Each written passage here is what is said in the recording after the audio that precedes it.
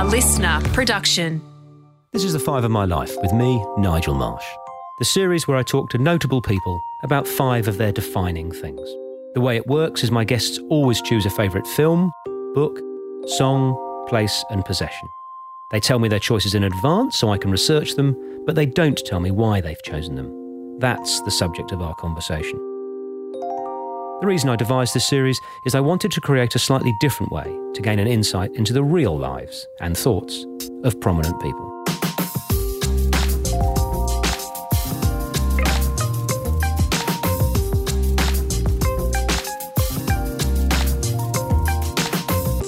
Jo Stanley is a popular entertainer who, amongst other accolades, spent 10 years hosting a #1 radio show. In this discussion of her 5, we discover the real woman behind the success, one whose self-doubt and anxiety belie her public persona. So we're going to start with your film, which is traditional on 5 of My Life, and you've chosen the 2011, I'm not quite sure how to describe it, but female buddy-moving classic Bridesmaids. Tell us about that. Well, if you don't know Bridesmaids, you must see it. It is one of the funniest films you will ever see. It stars Kristen Wiig as a disgruntled bridesmaid, a matron of honour, in fact. And I've never really known the difference between the two, except I think there's a hierarchy amongst your friends. And it's written by Kristen Wiig and also by Annie Momolo, who, both of them sort of that Saturday Night Live alumni. So the context of why it's a very important film for me, Nigel, is it was the first time my husband acknowledged that I, out of the two of us, generally choose the best films to watch. What films does he choose, for Christ's sake? He likes to choose Satan-worshipping, supernatural, zombie, futuristic horror. Okay, Team Joe. I'm on Team Joe. Right. Thank you, Nigel. I mean, it's obvious already before you even see the films that I choose. I like to choose films that are really beautifully written. Often they have a female lead. There's a subtlety to the story, often funny, a little quirky. Anyway, the week before we saw Bridesmaids, my husband had dragged me off to see Transformers. And I quite like action films, but this was just so bad. I can't remember which Transformers it was. But if you know film and filmmaking, Michael Bay, who does Transformers, the whole, big explosions. Series. Yeah. Well, no, but it's not just that, Nigel. Everybody has so much fake tan that it's quite alarming. And all of the girls are wearing skirts so short that you just think that's dangerous to all of us. And it was so poor that I left. I didn't sit through the whole film, which actually is not a big deal. I have a rule. I don't sit past 90 minutes in a film unless it's a very good film. Okay. That's my rule, right? So anyway, I left Transformers, and then a week later I was like, okay, I'm choosing the film and we are seeing Bridesmaids. We knew not much about it. Daz was like, oh, okay. And I dragged him in. And of course, he loved it. I thought he was going to cough up a lung during the food poisoning scene. Have you seen it, Nigel? I love it. I think it's fabulous. So I won't spoiler alert, but there is a food poisoning scene that I feel was inserted to the film for the males that were dragged along to the film, because it really wins you over as a bloke to a film that, one of the very first films, Nigel, that I think convinced Hollywood that you could have a blockbuster driven by females, writers, performers, and female stories. And I remember watching it going, this is phenomenal. This is a distinctly female experience, which is to be a bridesmaid and to feel like you are being usurped in your friendship. That's a very female kind of experience. But it's so well written and so funny that you don't have to have experienced that yourself to enjoy it. My husband loved it. And, for years I've been saying the same about action films. I don't need to have hung off a plane like you do in Die Hard 3 to really enjoy that. But for some reason, female stories have been relegated to only female audiences. But Bridesmaids just blew that apart. And I think quite a significant film. If you think back to Thelma and Louise, that was 20 years prior. And that was, lauded as, oh my goodness, we can have 2 female leads. How amazing is that? And you know the Bechdel test, don't you? Yes. Yeah. So wonderful to have a film that's all female leads. But, Hollywood, it can't help itself. So they take the wrong lesson. So so they think it was a success because of the gross out gags and all that stuff. It was a success because it was really well written and very funny. But funny. Just because it has some gross out humour in it, they think we've all got to go slapstick. But I think the female people say, female comedians aren't funny. They are my favourite comedians. I mean, whether it's Tina Fey or Catherine Tate or Sally Phillips they're just, they're brilliant. Kristen Wiig or whatever else. But I think women get, banging the same old drum, but women get a raw deal in Hollywood because you think, well, we've got to have Brad Pitt or, George Clooney. Well, and don't get me wrong, I love Brad Pitt and George Nothing Clooney. wrong with those two. And when you mentioned Thelma and Louise, you can't think of it without very young Brad Pitt just being absolutely That was his adorable. finest moment, jumping on a bed. That was fantastic. But you're exactly right. To sort of broaden our understanding of what are firstly female stories, but also to know that you don't have to be a chick to love it. But when you talk about funny women, I was raised by women. My father died when I was very young, when I was 4. So there was my mum, my grandma and my nana, who were very, very influential in my life. And my nana and I used to sit on the couch together every Sunday afternoon and watch I Love Lucy and just scream with laughter at Lucille Ball. And I actually have a tattoo of Lucille Ball because of partly that memory, but because she was hilarious, but exactly like Kristen Wiig and Tina Fey and Catherine Tate and the people that you mentioned, she owned her career. She owned the studio. She was the first female producer to really hold the studio to ransom and say, you're going to pay me what I'm worth. She was incredibly visionary. We wouldn't have Star Trek without Lucille Ball. Did you know that, Nigel? I didn't know. Tell us the story. I didn't know. So obviously this was in the 70s, so she was quite well into her career by then. And she was the head of her studio, and she was at a board meeting where everybody in the board meeting dismissed this new idea of a TV show set in the future, in space, called Star Trek. And she said, oh, no, we're making that. And they were like, no, it'll never work, it'll never work, it'll never work. And she insisted, and hence we have Star Trek. So Good on her. Good on her. Yeah. But, the thing about her is that she was so courageous in her performance. She never, same as Kristen Wiig, and I remember at university I started doing comedy reviews, and there was a woman who was 3 years ahead of me in uni, and I would watch her on stage, and she had no shame. Whatever it took to get the laugh, she went there. And Lucille Ball was the same, and Kristen Wiig and those sorts of women, they just know. You can't, it's all courage. And in fact, like Lucille Ball was quoted as saying, and I love this about her, she said, I wasn't funny, the writing was funny, the directors were funny, the situation was funny, what I was brave.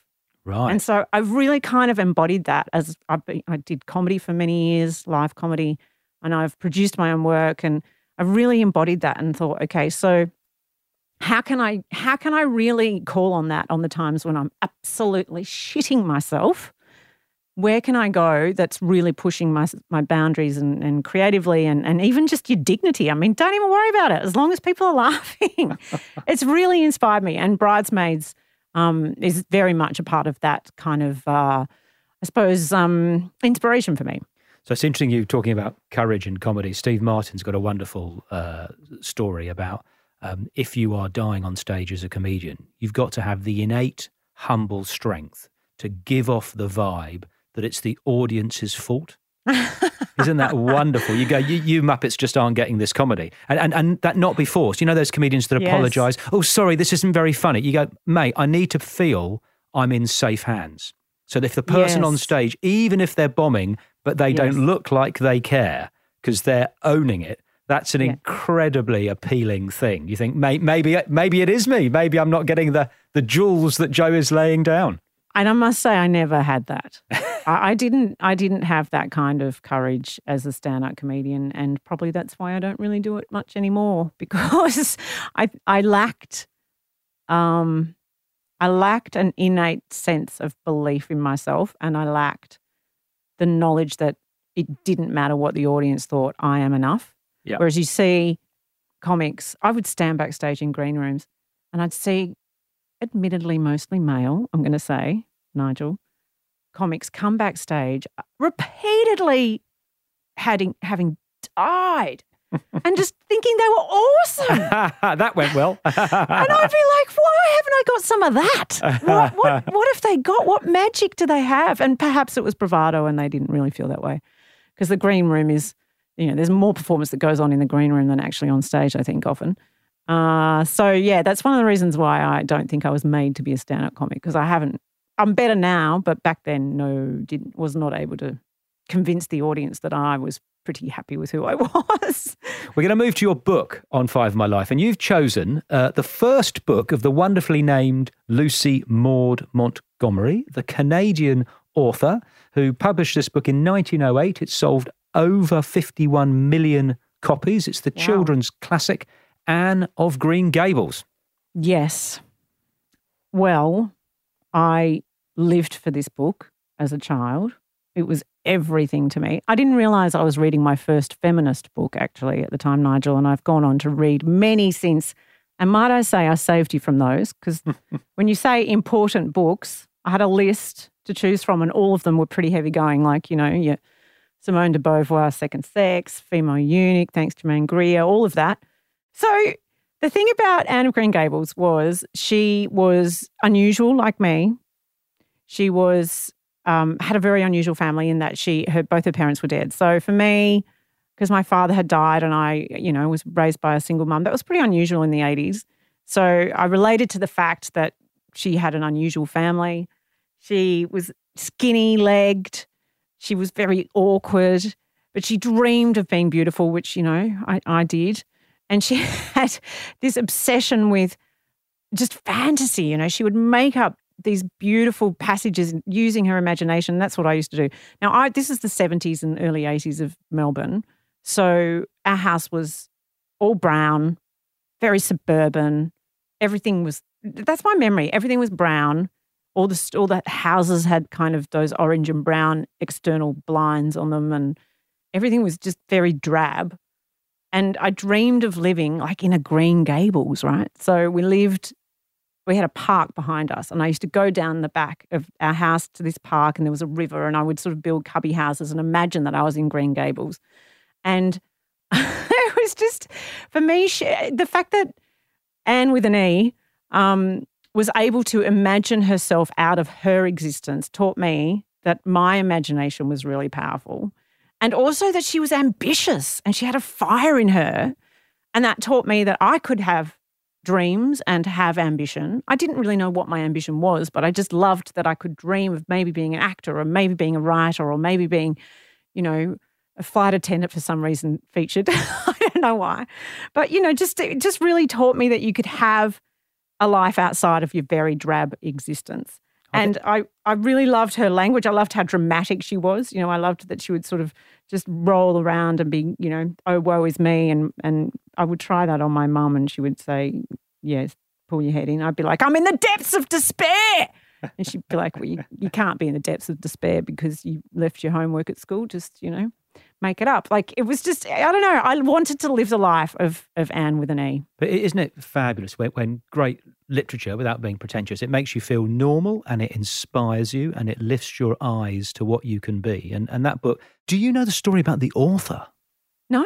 Oh, my goodness. I mean, so she had the most brutal, so it's amazing that she wrote that book, because which sort of feminist before the label feminist, but very inspiring and empowering towards women, is she married a Presbyterian minister who basically didn't like women and in particular didn't like her, and was depressed and would regularly say, I wish you had never been born.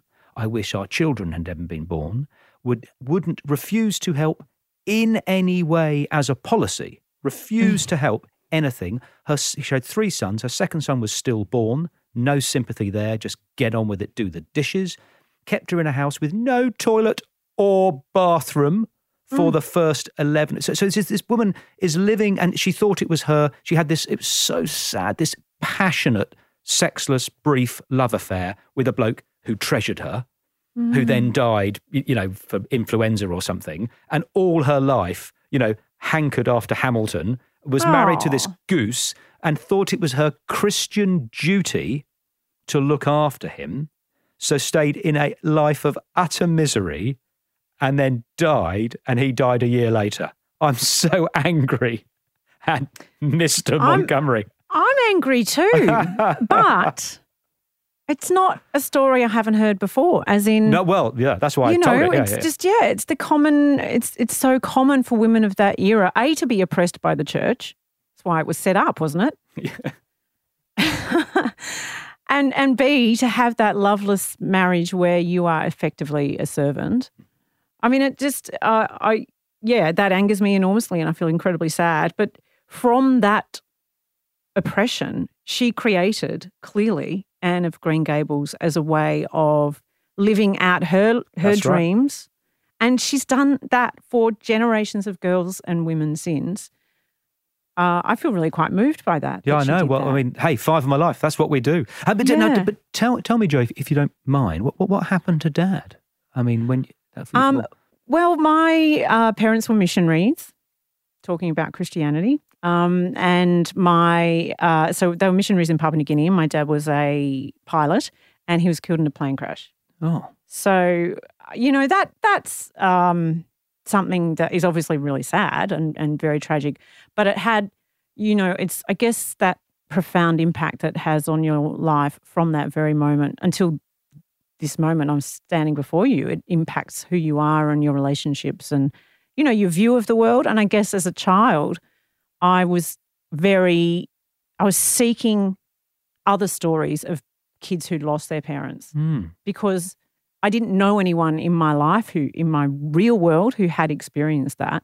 And people were really weird about it. Like, adults, other friends' parents would be really weird about it and make you feel really awkward.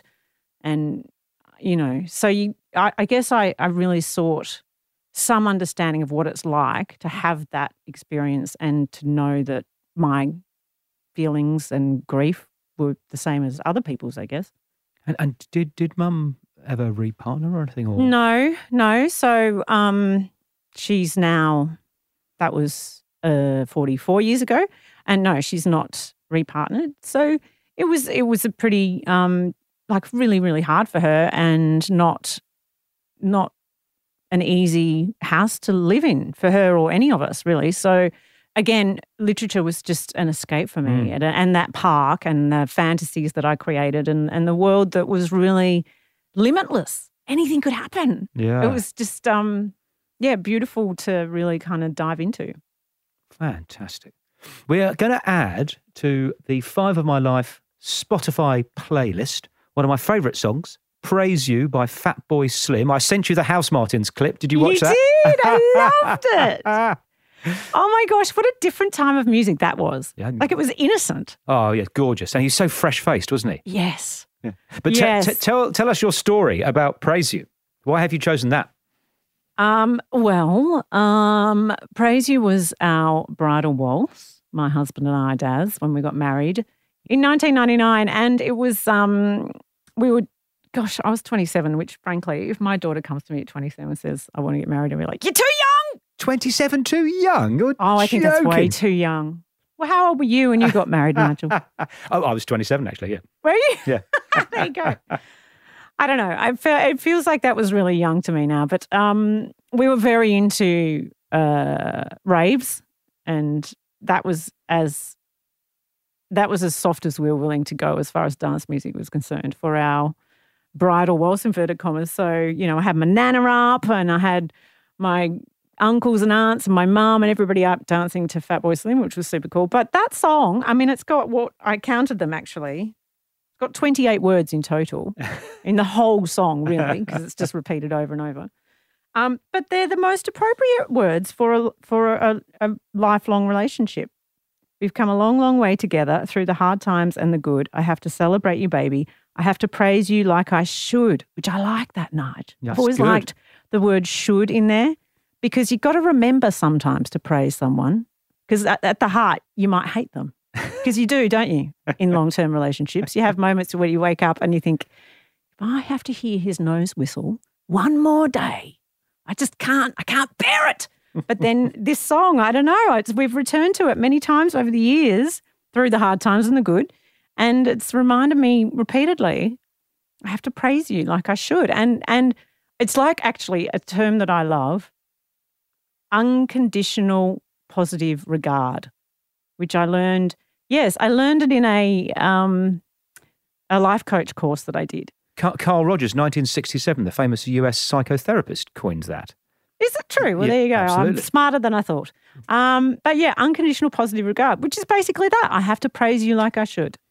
Now, you can't tell that story without expecting me to ask, therefore I'm going to. Tell me about the courtship. Tell me the name of your fella and tell me how you met him and who approached who. His name is Daz. Daz, D-A-Z. Yes. That's got to be a shortening of something. Well, see, you're very British, so you don't realise that in Australia, Daz is always short for Darren. No, Sometimes Dazza. he gets Dazza by his mates. Sometimes Darryl, but he's Darren. Right.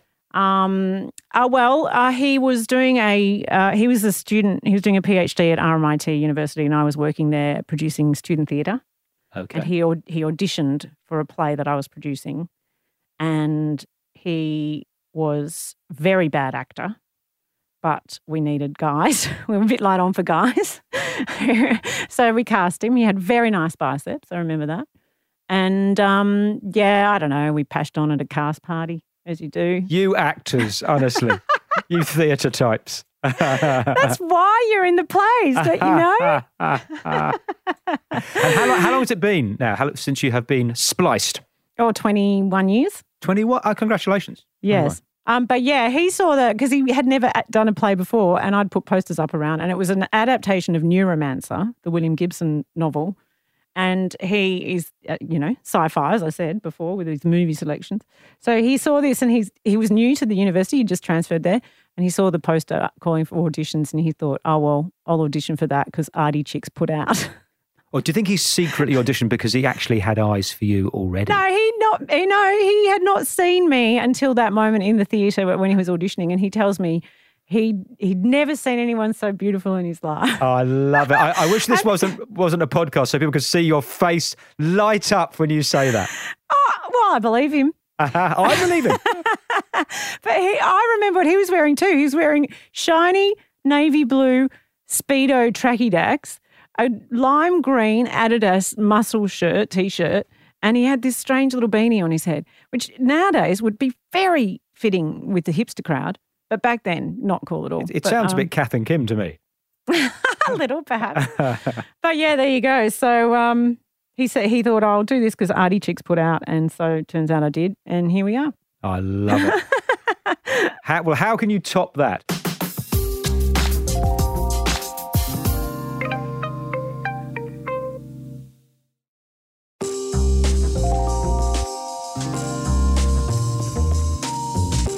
We're going to move to your place, which is Point Ormond in Elwood. I Google mapped it and sort of read about it, but I couldn't really get much from that. So tell us about it.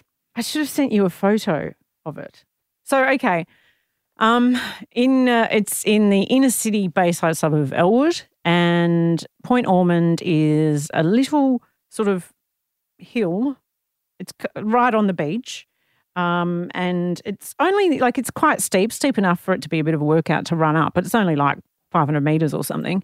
And at the top, they've built this, I don't know what even it is. It's like a white sort of little kind of a flagpole-y, tenty structure. I don't know. You can sit under it. But people sort of gather there. They watch the sunset there. From the top of that hill, you can see the full view of the city skyline right around the whole bay to the other side. And I didn't grow up in that part of the world, but I've been living in that part of the world for about 20 years. And so I've run past that particular point, Point Ormond. I've got to get it right. Point Ormond. Oh, gosh, I don't know how many hundreds of times I've run past there because that's my run. So I've been doing that for 20 years. I have ridden past it. I've pushed my kid in a pram past it repeatedly. And I've sat on that hill and meditated repeatedly. And it's a really beautiful place. Like, the traditional owners, it's Bunurong land, and it was very much where they fished and they lived. So I feel that energy of the place. It also has the history of, the first settlers. I actually read, Nigel, that there was some kind of ship that came in with a yellow flag for quarantine in 1840, and here we are still quarantining. Not much has changed. Anyway, but it's got this history, and I've sat on that hill and for 20 years meditating, just feeling the breeze on my face and really kind of honing my mindfulness practice on that hill. It feels very spiritual. I love it very much. And I don't know, I was just going to say, one of my favourite quotes is from Isaac Denison, who wrote Out of Africa. And she said, the cure for all things is salt water, sweat, tears, and the sea. And I've done all three of those things in that very spot. I've experienced all three of those sorts of salt waters. So I love it. It's very, it's like my home. Oh, fantastic. Out of Africa, one of our other guests' choices, Todd Sampson. But tell me about the meditation. For a movie? I was going to choose that. The book. Yeah. Okay, yeah, right. Tell me about meditation. When did you start? How often did you do it? Do you do a mantra? Shanti? What's going on there? Shanti. I guess I started mindfulness about 15 years ago. I was about 30 or so, and I was doing breakfast radio and finding it extremely difficult to manage my anxiety around that. And, I don't know, Nigel, if you're the sort of person who goes to bed and replays your day, but I did that to the point where I wouldn't sleep for 4 or 5 nights in a row, just not shut my eyes. So through insomnia, I found a really great therapist, and she taught me mindfulness, basically, which was just to really, it's just honing present moment awareness, largely, noticing that your thoughts have gone, your attention's gone to your thoughts, but then returning to breath in this very present moment. And that's been a 15-year kind of practice. And I wouldn't say that I was good at it to begin with, but now it's just a part of my daily life. It's what I do as much as I would say I eat and drink and yeah, it's really key to my happiness. I'm interested in the anxiety. When you were lying in bed, this is fascinating to me. You were replaying the past show, not worrying about the future one. There's plenty of future as well. You had the double. You had the one too. There's lots of future, plenty of past. I don't know. I mean, I think everybody is like that, but I think maybe it's my imagination that takes me there. Having a big imagination perhaps gives you a propensity to really over-dramatize what might have gone on and how you imagine people are thinking of you. And so there's something you said earlier around your film choice, Jo, about when you were talking about your comedy career and you never having the sort of the natural arrogance or whatever that you were good enough. If people aren't getting it, fuck them. I'm great. They're not getting it. And then you're coming back to your sort of your imagination and your childhood and Anne of Green Gables, and then this. I've got a confession. Here we go. Full disclosure. It is. I have got an unattractive habit of thinking people who are in the mass media might be a bit, I don't know, vacuous and thick, if it's to be nice about it. What do you think? Wait. So then I've interviewed Commando Steve and Osher Gunsberg, both of whom were delightful and the opposite of those two things. They were not vacuous and they were not thick. And it's just fascinating. It's not really my world, but you're so delightful and thoughtful, but I imagine being the top-rated Melbourne breakfast show for 10 years, people might have a view of you, which is you're a bit more, you aren't that person that's living through her imagination and got anxiety or whatever. Yes, what I'm trying to say, this is a ham-fisted English compliment. Okay, so I can see the dots that you're drawing and let me see if I can connect them. The first is, the first thing I would say is I don't think you are a successful breakfast radio show for 10 years if you are in fact vacuous. No. It takes I'm to blow my own horn, and the people that I was on the show on that show with, it takes considerable intelligence to be able to have conversations that sound like you've only just thought them up, and to make them about things which you may not give a shit about, right? If you can fake sincerity, then you go to the top. No, but it's not faking sincerity. It's finding meaning in everything. Yeah. That's what you're doing. So you're absolutely sincere. Not one word that I said wasn't true in those 10 years. Right. But I was not necessarily talking about something I cared about, but I was most definitely finding the meaning in things that I knew my audience loved. Right. So that's the first thing. But your assertion around what my audience may have thought around my confidence, I guess, yes, that I think is true because, and it's not like a laughing clown thing. It's about the fact that when you're a natural performer and you're in that moment on air, and radio is a really different kind of performance, and it's similar to what you're doing with podcasting. You're in the conversation and you are aware the audience is there because it's for their benefit that you're having the conversation, but you're so in the moment of that conversation and the performance of it and the engagement with that other person and really the play of it. You're keeping a ball in the air and together you've agreed to make that ball play as fun as possible. So that's all that matters. And you don't think about, holy shit, before the mics went on, I actually was so nervous I thought I was going to vomit. That did happen at times. But once you're on, you don't sort of think about it. But that's why you'd spiral later. You'd keep the spiraling for afterwards. But just my own special enjoyment when I couldn't sleep that night. Sorry. So but you are, which I find enormously sort of appealing because it's how I, in a buttoned up, repressed British way, do it. You're a self-improver. You're a thinker. You're a seeker. Yes. Yeah. Yes. And I don't know how you would live if you weren't. I feel like, aren't we? Isn't the purpose of being here to make the next experience better for the next person? And the only way that you can have that impact on the next person that's positive is that you have somehow shifted something in yourself. Isn't that why we're here? Well, so here we go. Controversial is I'd like to think so. I'm a theology graduate. I spent 7 years studying theology for what my have I sins. done opening these doors? Yeah, but you'd like to think so. But I feel, and I don't blame people, but many of us, and I include myself in this, sort of sleepwalk through life. I don't think I'm doing it now, but you can spend decades.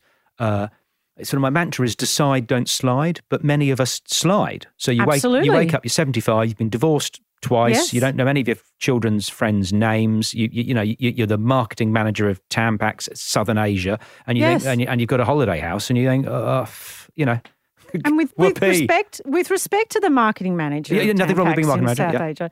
South Asia, I think that person, and for millions of people, that is exactly how they live their life. And to a degree, I certainly did that. When I was in radio, you're so fatigued and so busy, it's easy to fill your space with the busyness and I've got to do this, and this, and this, and this, and never ever being idle in your own thoughts and never, ever, ever addressing the voice inside you that tells you actually what is your true passion and your purpose. You're hiding with busyness. I'm so busy. You're hiding with entertainment. We are a generation that's overstimulated. Oh my God, I've got no one to go out with on Friday. Oh, spare me. I mean, but Nige, isn't that this is what makes me so sad about that? Is surely that's got to be underneath our chronic mental health issues, our horrific suicide rate, our divorce rates, our there's so many, society is sick in so many ways. And I feel like, and maybe I'm Pollyanna, I'm Anne of Green Gables, I can't help it. I just feel like if I could just make everybody just stop for a second and breathe and tell themselves repeatedly, I am enough, I'm worthy and I'm lovable, and just really listen to what is it that I love to do and do that. Yeah. Wow. Wouldn't that change things? There's a Buddhist phrase which is you are good, be good. Rather than you're already good. Yeah. So don't worry about it, mate. You are good because that's just the way it is. So how about being good? Just be your natural good self. Just be. Yeah. But see, we judge ourselves so much. And I know this because I grew up in a Christian family, that you impose everybody else's ideas of what you should be on yourself. And that can take your entire life to free yourself from. Yeah. You know the book Bronnie Ware, The 5 Regrets of the Dying? Yes, Oh, God, you can't read that without... It's the saddest thing. Yeah. That the biggest regret being that I'd lived my life for other people. I never got to choose my own life, my own decisions. So this might be a segue to your fifth choice, usually my favourite on 5 of my life, which is your possession. And it's not really traditionally a possession. You've messed with the format, you creative types. It's a tattoo on your left hand. Can you see there are 5 dots? I can actually, yeah. They look like, it could look like I've had a bit of an accident with a biro. That's kind of the size of the dots, although it took the tattoo artist quite some precision to do that. I was impressed in the end with her artistry. So tell us the story. Well, and might I say I don't really relate much to possessions, hence I found this really hard and I landed in the end on this, and I'm sorry to mess with the format. But you did get a creative in. And one thing of 12 years on breakfast radio, I learned never follow the rules. Well, those 5 dots represent where my daughter's fingers sat when I held her hand when I was walking with her, when she was about 6 years old. Oh, I know. Stop it. It makes me well up every time I think about it. So, yeah, I just put a little mark. I held her so my favourite thing in the world is to walk. She's 11 now and still she wants to walk down the street wherever we go with her hand in my hand. And just her hand in my hand is to me, it's a real gift that I get to have her hand in my hand. And I get to look down and see those dots and know that even when I don't have her hand in my hand, it is in my hand. And because she's just a miracle to me.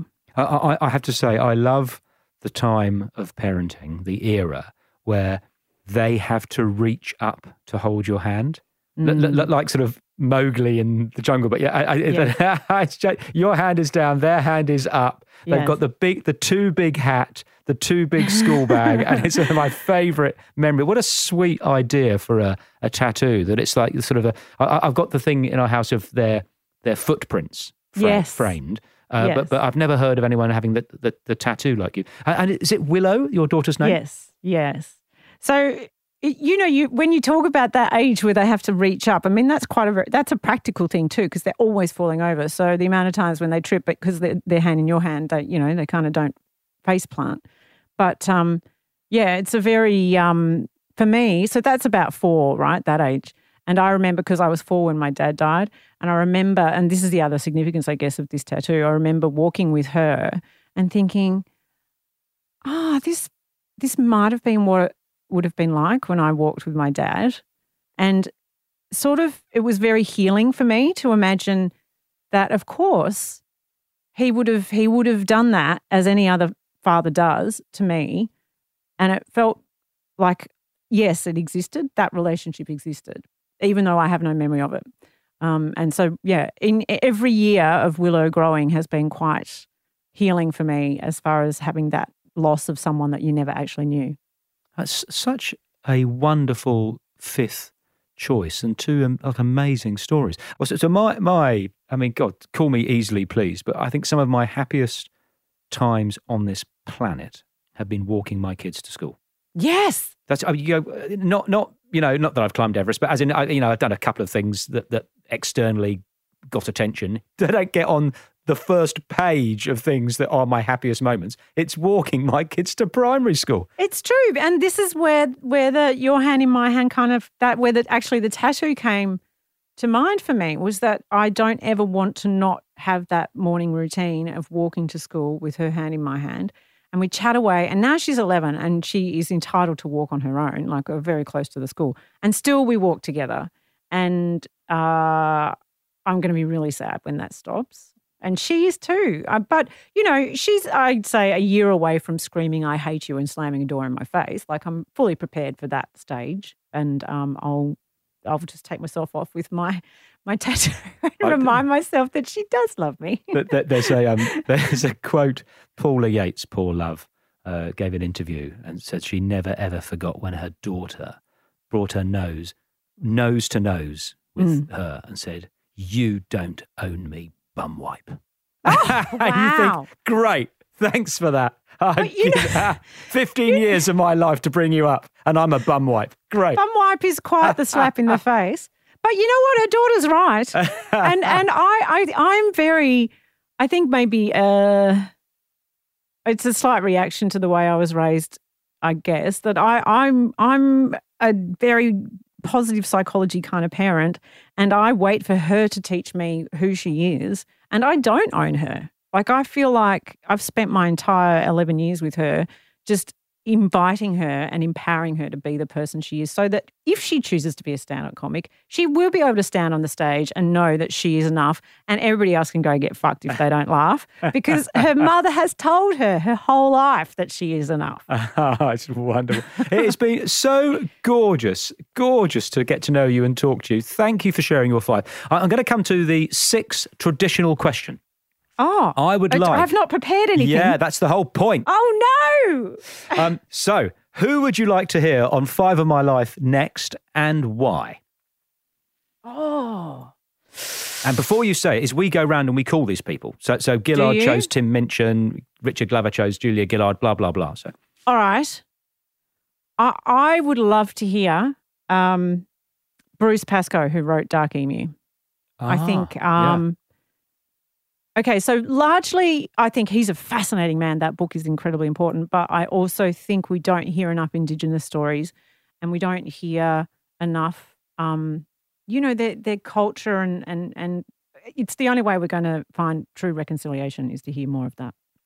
Wonderful. I thought it was a fabulous book, and the point in the book was fabulous as well. I mean, gosh, I felt slightly thick and ashamed that having read it, you go, well, I didn't realise any of those things. So, yeah, I'd love to get him on. Well, I'll tell you, have you ever travelled to Northern Territory and done any of the, Jabiru or Arnhem Land or Kakadu? Not yet. I'd love to. No. I'm telling you, it's the most spiritual place you can visit in Australia. I haven't been to Uluru yet, but it's just something that I think should be compulsory to fully understand how incredibly profound our traditional owners' history and what they've given us in this land. I don't think we fully appreciate that. And yeah, so I would love to hear an interview with Bruce Pascoe.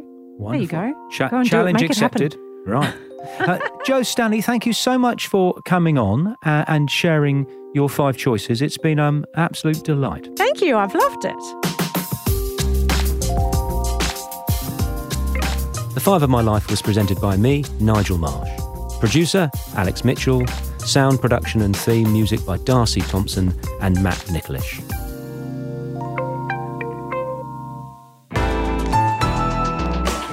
Listener.